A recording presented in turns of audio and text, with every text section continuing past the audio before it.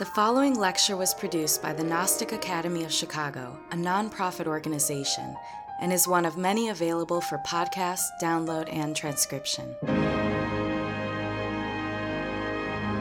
You can visit chicagonosis.org to find courses, articles, scriptures, commentaries, and other valuable resources that address a wide variety of spiritual subjects, interests, and needs. Through the generous support of listeners like you, the Gnostic Academy of Chicago has produced online courses, lectures, and articles freely available worldwide. If you have benefited from this knowledge, help humanity through making a tax-deductible donation at chicagonosis.org. If you are interested in attending the Gnostic Academy of Chicago in person, you may view our online class schedule and freely register at meetup.com/chicagonosis.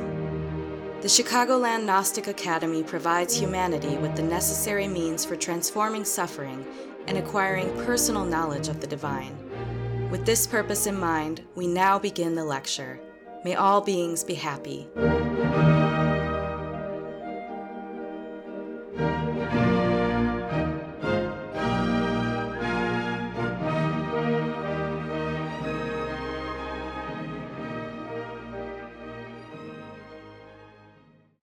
Act 2, Scene 1, Ezio's camp. Ezio reads a document from the young Roman emperor ordering him to return to Rome, since a truce with the Huns has been declared. Recalling its past days of glory, the general laments Rome's current state of decline. A group of slaves invites Ezio to Attila's camp, and the general accepts their king's offer. One of the slaves, Foresto in disguise, remains to tell Ezio that Attila will die this very day. The Romans are to be ready for a signal that indicates the opportunity to destroy the invaders. The general rejoices that he will have a chance to fight, and, if killed, die a hero. Scene 2. Attila's camp prepared for a solemn feast. Attila welcomes Ezio to the banquet that seals the truce between the Huns and the Romans. Druids warn Attila that it is fatal to sit with the Roman general, but the king dismisses their prophecy. Suddenly, a strong wind extinguishes the lights in the camp. Though Attila chastises Ezio for suggesting again that they become partners against Rome, he privately admits his spirit is faltering. Rousing himself, Attila orders the festivities to continue. He goes to drink from a cup that Uldino has poisoned, but Odabella, determined that she be the one to slay Attila, saves him. The king furiously demands to know who dared to threaten his life, and Foresto declares that he is responsible. Attila draws his sword to kill him, but Odabella pleads that she be the one to decide the betrayer's fate. Pleased by the maiden's loyalty, Attila hands over Foresto to her and tells his people that he will marry Odabella the next day and then resume warfare. The truce with Rome is over. Act 3. A wood near Attila's camp. On the day of Odabella's marriage to Attila, Foresto tells Uldino that the Roman troops are in the forest, ready to destroy the Huns. Alone, Foresto laments that Odabella has been faithless to him. Ezio hastily enters. The Romans are waiting for the attack. As Foresto is tormented with the thought of his beloved's wedding to Attila, Odabella arrives, seeking to avenge the death of her father. She again tells Foresto that she loves only him. Attila follows Odabella into the forest and discovers the three people who want to destroy him. As sounds of battle come from Attila's camp, Foresto goes to stab his enemy, but Odabella makes the first strike. Dying, Attila cannot believe that the woman he loved has betrayed him.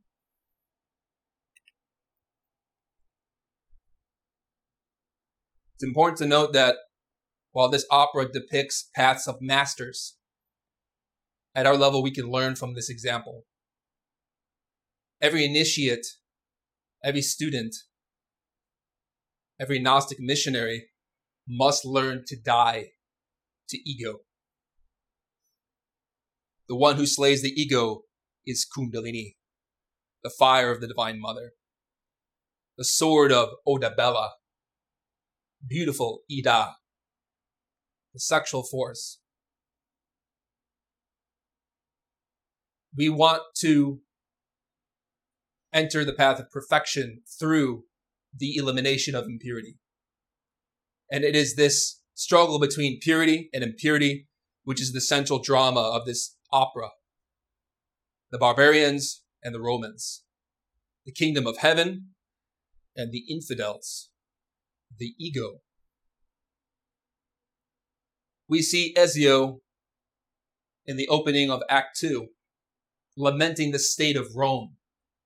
This is our situation. Amore, love, chastity, the purity of the creative force is not there. Our sexuality, our desires corrupt love. And so Ezio, Ezio in Hebrew, the tree of knowledge, which creates a great warrior, a viria, a virile one, laments that his kingdom is deplorable. It is ruled by incompetent rulers, which for us is our own mind, our own Pontius Pilate, who washes his hands clean of responsibility. He receives a message from Rome telling him to return. And Ezio is enraged. As a hierarch of the law, as a master of major mysteries, as a warrior of Rome, the higher kingdoms, he wants to purify the kingdom of all imperfection. But the current emperor, the one who is governing the sexual energy, is the ego. And therefore it is a weak ruler. Our own ego makes us weak. The one who should be ruling sex is the Spirit, is Christ. Will a brave veteran ever bow down to a coward, a weak slave? The current emperor who has made a truce with the Huns and recalled his troops. We shall see, but this is fitting for a hero whose supreme power will lift the fatherland from such troubles. Our own mind makes a truce with weakness, imperfection, impatience, anger, lust. And so Ezio, the tree of knowledge, in us, that principle of the Divine Mother, the great warrior, decides this must not be. This must change. We must show no mercy to the ego, to our own inner barbarian. And so he invokes or evokes a beautiful image of his fatherland, Italia, the absolute. And the Italians in this opera are the initiates. He speaks of immortal, beautiful mountain peaks, the mountain of Sinai, the Mount Zion, where the initiates rise to return to that beautiful height, spiritually, internally. And he prays that the shades of the lost souls within Klipot may rise up. That is the power of sex. It is the power that can liberate. From the beautiful immortal peaks of past glory, may the shades of our ancestors rise just for a moment around us. From there, the conquering eagle took its flight across the world. In this abject corpse, who can now recognize Rome? Because that sexual power comes from the absolute, descends down our tree of life, this multidimensional figure, into our sexuality. And now we must return that force back to heaven. Raise it up the spine. Fill the mind with light. The sexual force now is a corpse. Our soul is dead. But it can be resurrected. And this is the whole purpose of the path that we seek to follow. So, Foresto emerges on the scene to plot with Ezio the death of Attila. Foresto, we said, relates to the forests, the elementals of nature. Part of our being, the elemental advocate who works with the chastity of the sexual force to slay impurity. Ezio listens to this figure. Obviously, he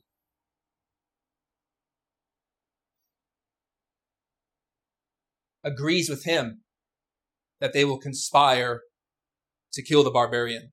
Although obviously, in a conventional setting, there'd be more information required. Because Foresto just jumps in the scene. Ezio doesn't know who he is, and they just happen to agree. I mean, that's part of the limited narrative of a superficial reading of this opera. Obviously, in a conventional sense, it doesn't make sense. But deep down, the forest, the elementals of the forest, the powers of nature in us, the divine, conspire with the tree of knowledge to kill the ego. Let the Roman troops be ready for a sign. When they see a fire burst into flames from the mountain, let them fall like wild beasts on the confused crowd. We have a lot of references to fire and mountains in this opera. We say in the prayer to the fire elementals, the exorcism of fire, Mikael, king of the sun and of the lightning, Samael, king of volcanoes, Anael, prince of the astral light, I beg you to listen to my call. Amen. Then the mantra, the sexual fire, because Samael is the power of Mars, Aries in the head, but also Scorpio in sex. And that angel in us is a fire, which must purify the psyche. So then the troops will come, they will slay Attila, which brings Ezio to a beautiful aria over the nature of the warriors of Mars. He agrees to Foresto and says, my lot is cast. I am ready for any war. If I fall, I shall fall as a hero, and my name, Hashem in Hebrew, shall remain. I will not see my beloved land slowly die and be torn to pieces. All Italy will weep over the last of the Romans, the initiates. Who is Hashem? It is Christ. Baruch Hashem Adonai. Blessed be the name of the Lord. Instead of saying Yod Hava, Jehovah, out of respect, Jews will say Adonai or Hashem, Lord or the name, because that name is sacred, unpronounceable by ego, but can be manifested in the true initiate. So he's proclaiming that he will go to war against his desires, against the barbarians within the psyche. So it's important to remember that all these factions or groups fighting amongst each other are representative of our own inner universe. How in us we are mixed. We have virtue and vice, compassion and lust, humility and pride. And we're seeing through a great war who will conquer in the end. And so Ezio, as a Roman general, embodies the martial spirit of Christ to defend the purity of the psyche at any cost. And so he is vigilant like a watchman in times of war. That war is spiritual. And he says that all of Italy will weep over the last of the Romans, because an initiate is rare. For this very reason, it is very difficult to change. But we can aspire where we're at now to embody and to enact telema, willpower. We see Attila's camp. Again, we mentioned that the elements are referenced again and again. Earth, air, fire, water. The tattvas. These are the forces of nature within the psyche, within the human being, within the universe. We mentioned earlier that Malkut, the physical body, relates to the earth. Yasod, the vital body, relates to water. Hod, the astral body, relates to fire. And Netzach, the mental body, relates to air. Prithvi, the earth. Apas, the water. Tehas, the fire. And Vayu, the wind. In initiation, we want to take these forces and elements in us and control them. So with meditation, we learn to begin to still our body, transmute our sexual energy, calm the fires of the heart, equilibrate the mind.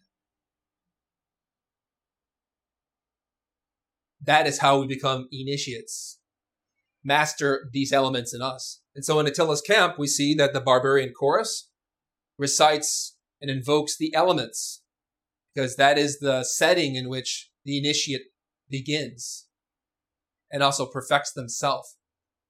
The immense vault of the sky, the earth, snatched from her enemies, and the air of flame are Attila's palace. Now let the joy of the drinking vessels be spread around. Let us feast on limbs and severed heads until the new day dawns. This is profoundly Kabbalistic.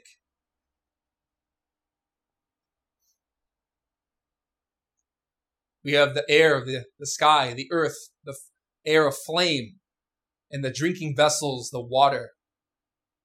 The master must learn to control these elements. And with joy, strive in the path of initiation. It's very easy to become discouraged by the magnitude of our faults, the strength of our lust,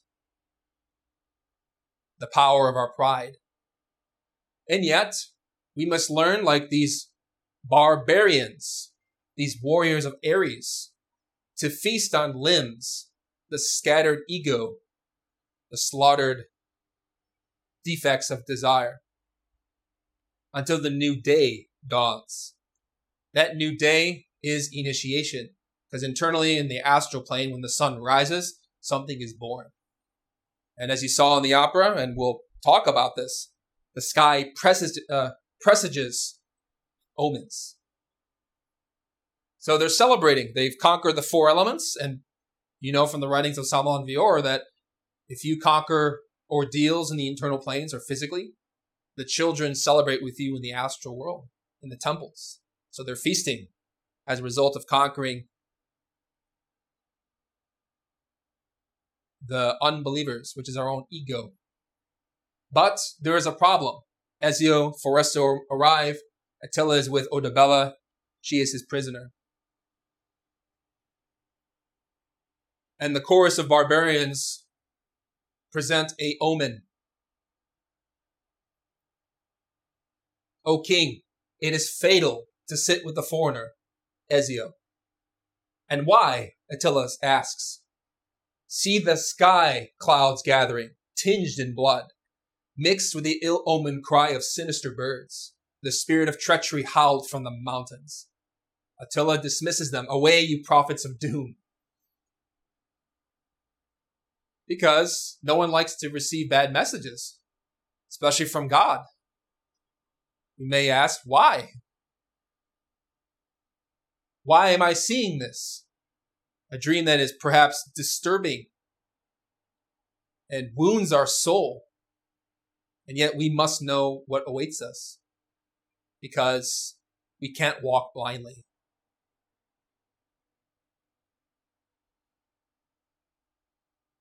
Blood, clouds, ill-omened cries of sinister birds.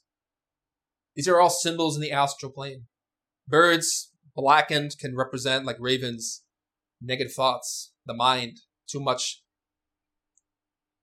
negative thinking that afflicts our psyche. And blood, obviously, can represent moral pain. And in this path, we must face moral pain. If we're dreaming of bleeding in the astral, it means we're suffering in the heart. Great emotional crises and ordeals. And a cloudy sky is a obstructed mind. in which we don't see where we're at or what we need to do. So the ego is predominant. But the wind howls from the mountains, meaning karma is coming. So obviously this opera represents the level of a master. But even at our level, we can see that these are symbols that presage our own development here as beginners. And like Attila, we often say, away, you prophets of doom. No one likes to hear a severe message. And yet the chorus replies, may Odin protect you. Because Keter, Odin, Votan, the Father, despite providing us with ordeals, does so because we need to learn from hardship. And that it's for our own benefit. So Attila strikes up the party. The holy daughters of the Huns emerge, carrying flowers, orchids, immaculate, beautiful plants, because they are nirvanis. They are holy because they are chaste. They work with Haon, the Huns, Aun, the sexual force, the virility of God. And therefore they've reached Tifereth. They are at the level of nirvana. They are pure. Notice that in the opera, you see these holy daughters of the Huns contrasted with some of the prisoners they've captured, some women dancing in perhaps illicit form or illicit ways, because sexuality is dual. It can be chaste or it can be impure. And the sexual energy applies to both sexes, but is represented by women because it's a lunar force. The holy daughters of the Huns strike the lyre of celebration. The lyre is the spinal column with its notes, the 7 chakras, which produce the music of the soul. The great word, Chokmah, Christ. And so they celebrate, talking about how peaceful their celebration is. But their words, while intoned with such beauty and serenity and hope, are really embodying something perhaps very severe. If you look at the libretto, who gives light to the heart? No star's feeble glimmer hangs from the sky. No friendly ray from the smiling moon shines on our troubled spirits. But the wind whistles, the thunder rumbles. Only the note of the trumpet sounds. Who gives light to the heart?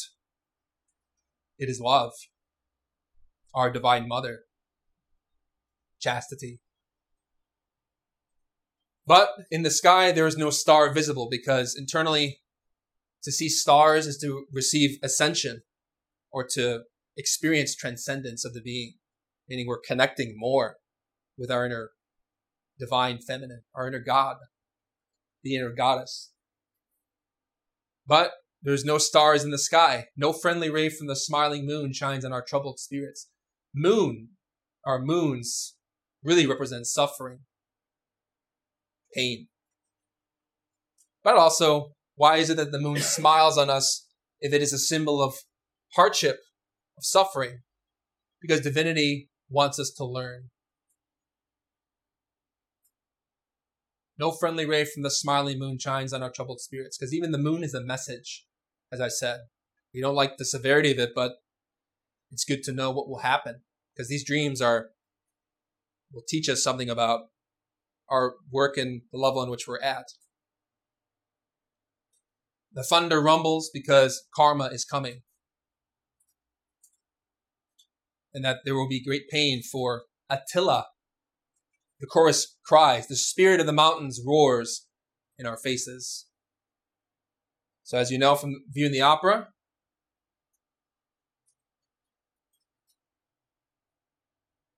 the hardship and the ordeals strike. Ezio distracts Attila, while Foresto, or better said, Uldino, his servant, Attila's slave, poisons him. Replaces the horn, the cup of hospitality, with the poison of treachery. And this is very powerful. Uldino is his trusted servant. why would he betray Attila? We said that Uldino is an anagram for Daniel, because the same letters spelled in Hebrew, reorganized or rearranged, spell the name Daniel. God is my judge in Hebrew. You have two vavs left over, which can make an O or a U sound, in the name Uldino. So two vavs, two spinal columns, the married couple in the perfect matrimony, raising the judgment of God up the spine. Uldino is the one who betrays Attila. Why? Uldino is our conscience. Our own heart betrays our ego. Our ego wants certain situations and circumstances to be a certain way. And yet, our heart will hold us accountable. This is the inner kaum, the karmic police of the astral plane, who take us to the tribunals of karma when we deserve it. Because the law of conscience is the law of the heart. And Uldino is the law of the heart, who is betraying Attila's ego, his defects. Ezio distracts Attila. Odabella is talking to Foresto. And she sees what's happening. That Attila's own people are going to betray him. Because the kingdom of heaven conspires against the impurity of lust. Do not disdain the hand of a veteran warrior, Ezio says to Attila, distracting him. Odabella says to Foresto, shall we have revenge from the hands of his people? He must not fall through their treachery. Which is very interesting.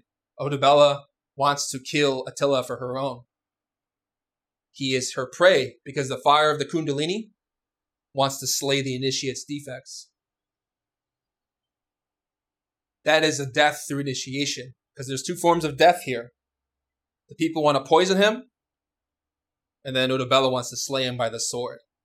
Those are the two ways that we are given. If we go through life mechanically, being our own selves or being impure, then our own lust poisons us. Eventually we'll get sick, get a karmic illness, very severe diseases. Poison is karma, but also this poison of the wine of alchemy, the wine of sexuality, is what can really kill a person, because in this path, eventually, the physical body must die. And for masters like Attila, high initiates, before they pay all their karma, they get an incurable sickness. They're going to have a disease that will eventually kill them, so that afterward they can resurrect on the second mountain. But even for us, we have many egos and elements like poison. And Odabella, who is the sword of the Kundalini, says, this initiate must not die by poison, meaning just to suffer mechanically the results of our errors. God, the faithful witness, Ida, can manage that karma. And Divinity organizes our life so that we die by the sword and not prematurely through some terrible sickness or disease that will not allow us to work. There's initiatic death, and then there's just karma, suffering the slings and arrows of outrageous fortune, and just our life being terminated. Odabella says his ego must die, going up through initiation and not go down. Attila, though, is arrogant. He proclaims to Ezio his confidence, his assurance that he is doing well. And obviously, whether one is a master or not, we all have this type of sentiment at times. We feel secure and safe and comfortable with our lot in life. And yet, really, through ordeals, we have to face hardship. Or do you think that the wind fills me with terror, my festivities thrive among the clouds and storms? Obviously, this is the language of an initiate. And it's important that we find joy even in the worst moments, because we can become poisoned by morbidity, pessimism, despair. See there the cup which will be the agent of our wrath, Foresto says to Odabella. And why is it that this horn is poisoned? Because a horn, on an animal really signifies the sexual virility, right? I mean, they drink from the horned goblets, wine, and as a symbol, it represents the fires and potential of the sexual force, the wine of alchemy. Which is why in the book of Revelation, we find a verse that we stated earlier, but which emphasizes the power of Samael. The sexuality is the power of the initiate. When the wine of transmutation is elevated up the spine, when the virility of God goes to the head, not downward, we are working with a positive aspect of Samael. And yet, if we are lustful or negative and we use the sexual energy in the wrong way, we are poisoned. We are sick. And out of his mouth goeth a sharp sword, and that with it he should smite the nations, and he shall rule them with a rod of iron. And he treadeth the winepress of the fierceness and wrath of Almighty God. Foresto says this will be the agent of our wrath, because the poison, the sexual force, or better said, the karma for sexual misdeeds will kill the initiate. Now, whether we face it at a beginning level or a later level, really, out of compassion, Divinity postpones the payment. Otherwise, we can't do the work. If we died of a incurable sickness in our 20s, in our 30s, if we've really seriously dedicated ourselves to this path, we can't advance. So Divinity says, okay, we see that Attila, the initiate, must be poisoned, must face the consequences of karma. But hold off the poison. Let him die by the sword instead. And that is a form of wrath. The wrath of karma plays out in the fierceness and wrath of Almighty God, El Shaddai, the sexual force. So, Odabella proclaims that he must die through mystical death. This mystical death is achieved when we have fully eliminated the ego, when we die by the sword. When the Kundalini rises and all imperfection is eliminated. Then, at the height of that, which is the second mountain, when there is no ego, then the physical body dies. The initiate pays their karma through an incurable sickness, and then internally they resurrect. They've achieved the second mountain. But for that, they need Odabella. And even in our level, if we die by the sword through chastity, we stave off other situations that could kill us physically. I mean, personally, I had a moment in my life where I was told internally, either you're going to eliminate your ego and change, or you will die physically. It was a terrible choice, but obviously out of necessity, I chose, and I'm trying to change. And then we get help. It's very, very severe. The law can be severe. We avoid problems when we kill the ego, because the ego is the one who creates dissonance, disharmony. So she says, on the appointed day, which is the height of the second mountain, as I have sworn to God, through the being park dog duty, this is the sword which must strike him down. What is that being park dog duty mentioned by Gurdjieff? It's an internal language. Some people say he made up certain words to be either quirky or funny or unusual, but he's referring to a language of the internal planes. This being park dog duty is the obligation of the soul to kill the ego and to self-realize. In order to do that, Odabella says, this is the sword that must strike him down. And that she does so on the top of the second mountain. But obviously in our level, we can work and kill the ego step by step. So Uldino brings the cup of hospitality to Attila.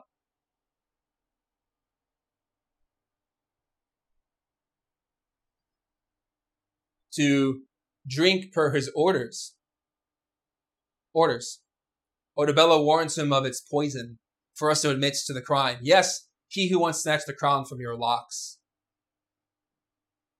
So Odabella, faithful witness, faithful and beautiful Ida, postpones the punishment so that the initiate can work out of divine mercy to perfect the work. Foresto admits to the crime. I'm the one who tried to poison you. And that's very interesting. Why would the powers of the force, the elemental powers of the being, of nature, try to poison the ego? In a sense, look at what we're doing to the environment. We're poisoning nature with all of our technology and our lifestyle. And therefore, nature is starting to cleanse humanity. Forest fires, volcanoes, natural disasters, all these things which are destroying people and killing many. Because nature, the elementals and powers of the force, are basically going to kill the sickness of this planet. Foresto admits to the crime. I am the one who snatched the crown from your locks. Because Divinity says you are not a king except through divine will. Odabella tells Attila how she wants to be the one responsible for Foresto's fate, for having told Attila of the conspiracy. And this line is very interesting because she's hinting that Attila is going to be her prey. So she's playing the role of Judith in the Bible, seducing the king, the enemy of Israel, so as to slay him. King, no one can take my prey from me. I saved you. I revealed the crime. Let the wretch be punished by me alone. The real prey is Attila. I give him to you, but a worthier prize is reserved for you, my faithful one. Attila says to Odabella, Od, the faithful witness, the sexual power risen in the spine of the initiate. Tomorrow you'll be greeted by the people as the king's wife. Obviously, Odabella is distressed that she's going to be married to the impurity of the psyche, because that sexual power is mixed, but must continue to be purified.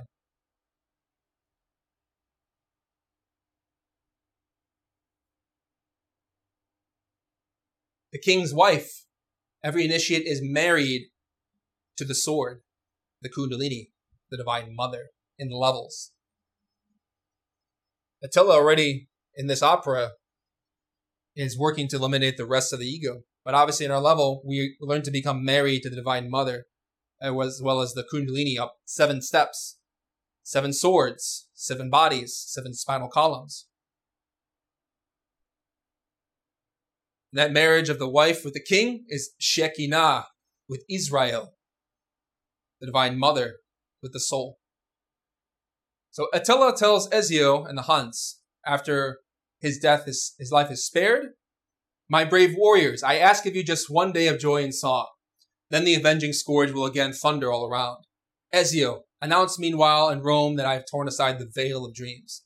It's a strange line, right? He just escaped death, was nearly poisoned. People are conspiring against him, and he says, tell the Romans I have torn away the veil of dreams. Because by working with Zain, Od, or Ida, the 2 witnesses of the spine, we see the whole multidimensionality of the universe. We tear the veil of illusion and see the higher mysteries. Because the sexual power is what grants revelation. To give testimony means to work with the testes, whether it's a man or a woman, stones of the testicles or ovaries. So they go to celebrate. It is the power of Samael which is really the deciding factor here. So after Attila's line, the chorus exclaims that let us continue to be festive and to party. Obviously, there's the language here. There's 2 ways to use the sexual force. And Samael is the power of sex in us, which, if it is pure, is chastity. If it is lustful, it is the bacchanalias.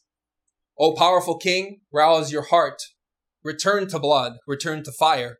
Go, faithful man, feed on sensual pleasure, delight in it. That powerful king is Samael, the power of sex. Return to blood, rouse your heart, meaning slay the ego, perfect yourself. Return to fire, that primordial root nature of being. Go, faithful man, feed on sensual pleasure, which obviously, to indulge in the passions of lust, obviously is negative.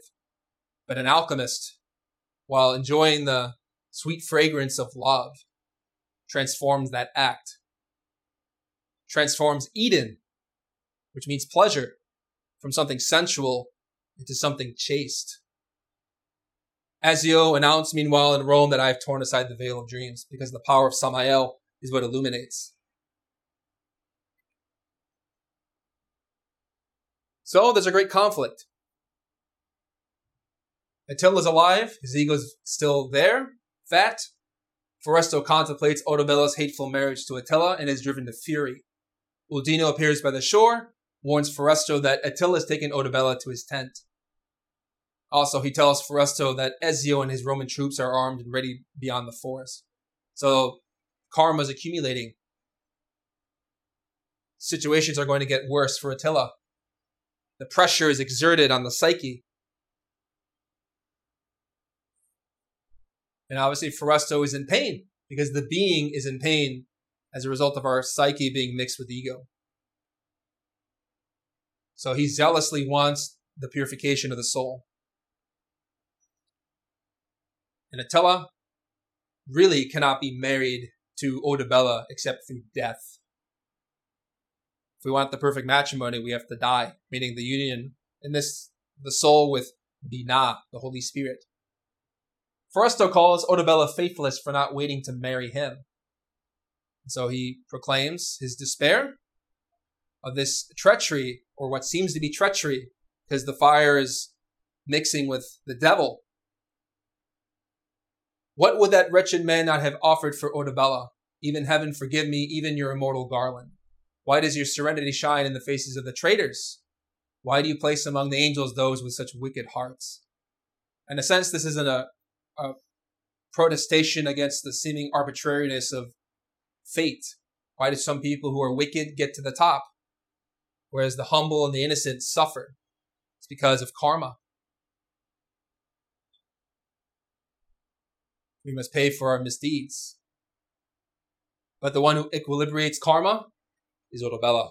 When the ego is dead, we pay our debts. So Ezio appears and his warriors are ready for the signal. This is the moment of the supreme death of the ego. Ezio tells to Foresto, they will all burst out like flashes of lightning upon the accursed monster when the Romans are about to siege the camp. Not one of the barbarians shall return to his household gods. So the Romans are the forces of the higher realms, the agents of karma, who are going to exert the final cataclysm for the initiate. So this is the level of a master, obviously. But in our level in the beginning, we face great hardships like this, where situations just get so intense, we don't know how to act. We feel pressure because it is a crucible. You cannot kill the impurity without boiling at 100 degrees. And nobody likes this path.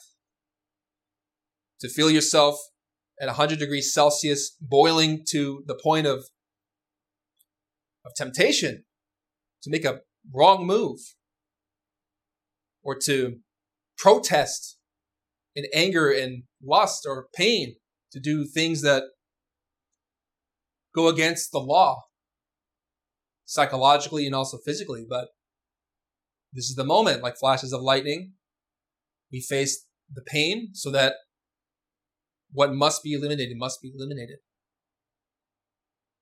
Not one of the barbarians, not one of the egos shall return to their household gods, their idols. they shall be dethroned.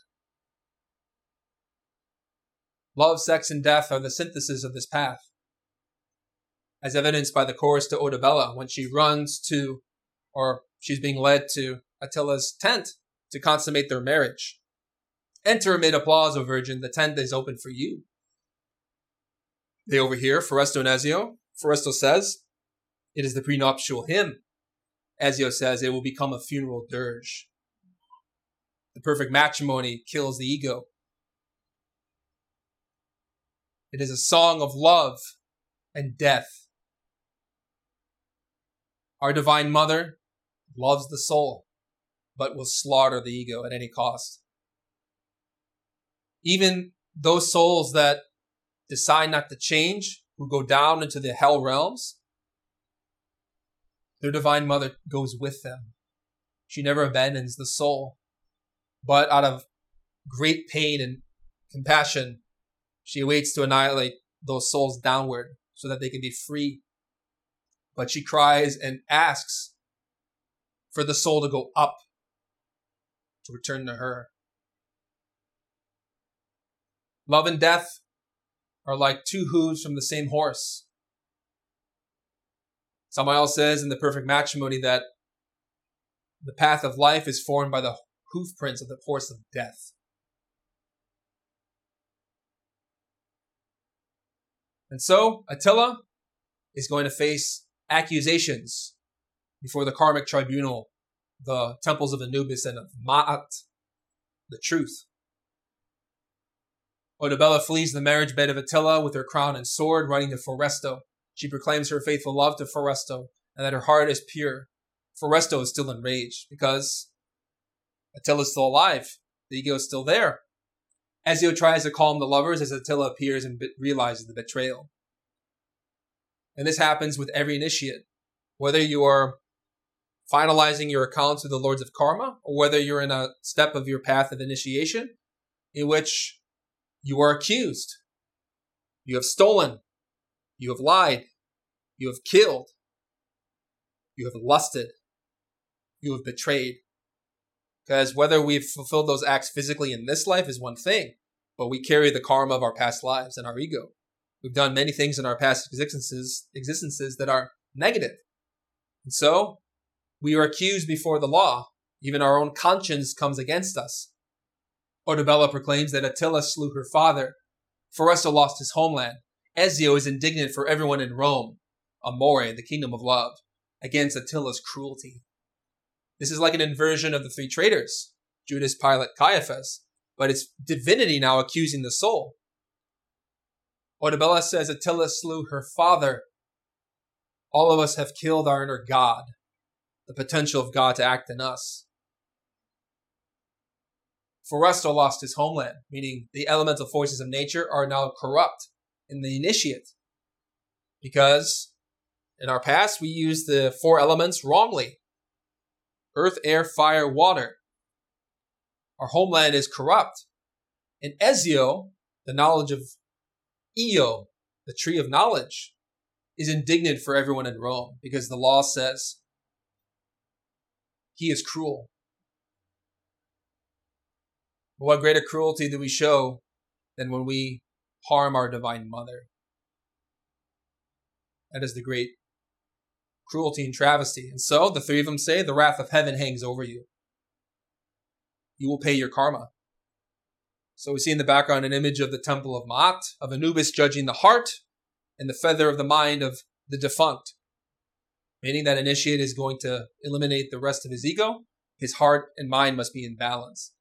And Tot, or Hermes, I believe, is with a scroll waiting next to Typhon Baphomet. The devil, the jaws of the abyss, which are waiting to say, will we have him? Will he fail? Or will he avoid the second death? Because this initiate has established their account and have settled their accounts with the tribunals of justice in the divine planes. So how do we slay the ego? Whether we are masters or not, beginners or advanced students, or initiates. Odabella, Foresto, Ezio. Ida, Bella, the feminine sexual force, Zain, the sexual power of the Divine Mother, the Kundalini, Foresto, Pingala, or Vav, in the spine, and Ezio, Io, the tree of knowledge, the tree of Io, the spinal column, or the power that rises from sex up the spine to the two channels, Ida and Pingala. Together with those forces, that trinity, the ego dies when we direct the power of the Divine Mother to any defect we've comprehended in meditation. And that is how she slays them. So, the final verdict, as you saw in the opera, you have Odabella here. The Romans charge. She says, Father, Father, I sacrifice him to you. And after she slays him, Attila, God, the people, and the king are fully avenged. I believe even Nietzsche had a line from Thus Spoke Zarathustra saying, myself I sacrifice to my love, and my neighbor to myself. Kind of a strange play on love thy God above all things and thy neighbor as thyself. I sacrifice my ego to my love, to my Divine Mother. And my neighbor, by eliminating my ego, we present the best to humanity. So obviously, this path, or these symbols apply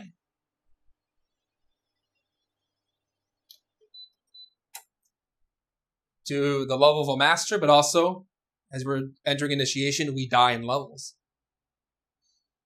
We don't need to be a master of the fifth initiation of major mysteries to appreciate the depths of this work. Because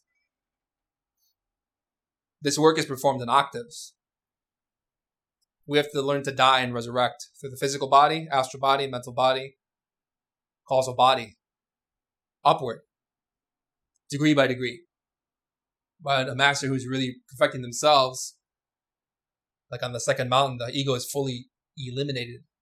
And therefore that soul can resurrect, return to Binah, the Holy Spirit. You have questions? So as he's dying, or right before then, Attila says something like, woman, why would you kill the man who loves you? Can you talk about what that symbolizes for us? Especially in the end of the path. If we get to that point, we face very severe karma. And we even say, like, why are you punishing me, God, when I love you so much? Obviously, we face that in degrees. You know, we face ordeals where we're like, I love you, my being. Why would I go through this? And it's because it's painful. And even a level of a master who's entering the end is like, they say, why? Eli, Eli, lama sabachthani. My God, why have you forsaken me? That is the cry of despair of any initiate on the cross. But that line also is Mayan. Into the golden dawn of thy presence. It's not just Hebrew. It's a Mayan phrase. But that's the way. To return to the golden dawn of his presence, we have to die and suffer. But by suffering consciously, we transcend. Karma paid, no more pain. Done.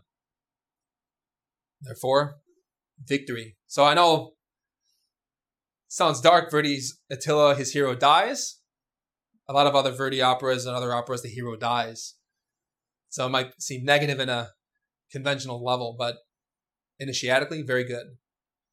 Because the hero must pay what they owe. So does every initiate have to die from a incurable disease? At the end, when all the karma is going to be paid. We call it karmaduru or kamaduro and karmasaya. These are unforgivable crimes. Crimes of lust, adultery. The Bible talks about the unforgivable sins against the Holy Spirit. That Holy Spirit is sex. Because if we misuse the sexual energy, we poison the soul. Therefore, in the opera, Uldino, his conscience, is going to poison Attila meaning he will pay with an incurable sickness. He will pay his kama duro, karma saya. Kama means passion, desire. Duro, the etymology escapes me, but karma saya is like the karma of adultery, having many multiple sexual partners. Kama duro is the karma of lust, which obviously with the imbalance of the sexual energy, the soul becomes sick, and then it'll manifest as a disease. But that karma is very severe, and it has to end with death, which is why that payment is postponed at the very end. Happened with Jesus, Samal and Vior, many initiates who died of a terminal illness. But as we're looking to ascend to that point, we don't get that right away in many cases because it's very severe. And if we just died right now, we couldn't do the work. So that karma is postponed. It's intelligently managed by divinity. And it's always very painful. Very severe. But out of compassion, Odabella says, he must die by the sword instead. Let his ego die first. And then, like Job in the 8 years of patience and suffering, with no ego left, they pay that karma because now they have the strength and the clarity to be able to transform it. At our level, we would just be over. We'd complain. We'd protest. We'd get very angry. But at the level of a master, they say, okay, I know this is my end. But now that I'm fully free of ego, I can pay that karma with intelligence. Because even at that level, you can make mistakes. You know, if you don't transform it with your full consciousness, make it worse. But yeah, it's a deep symbol. If you want to know more about Kamadura and Karmasaya, I believe on glorian.org, there's a lecture in a series called Transformation of Energy. Talk a lot about that, those two forms of karma, which are paid with an incurable sickness. You also find it in, they mention it in, I believe in a course called The Path of the Bodhisattva. It goes into much more greater detail. Seems like a lot of opera. Ends on a sour note. Somebody dies. I mean, but hopefully you can see the beauty of the symbol. Death is not something to run away from. It should be welcomed. Psychological death. Mystical death. And that explains why, how the initiate conquers. You can't resurrect without death. And on one level, these operas obviously entertain people because people like, even in the times of Verdi or Wagner, like to see people die or terrible situations happen, but it's a message. It's a deeper message behind it.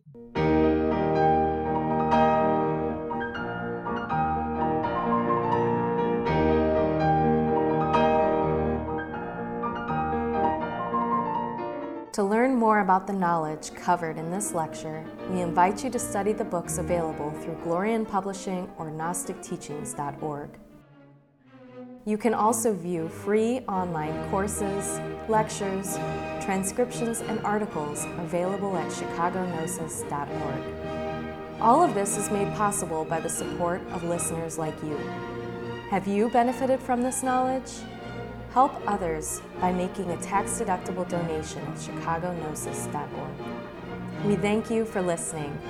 We hope that these lectures aid you in developing your complete and divine potential. May all beings be happy. May all beings be joyful. May all beings be in peace.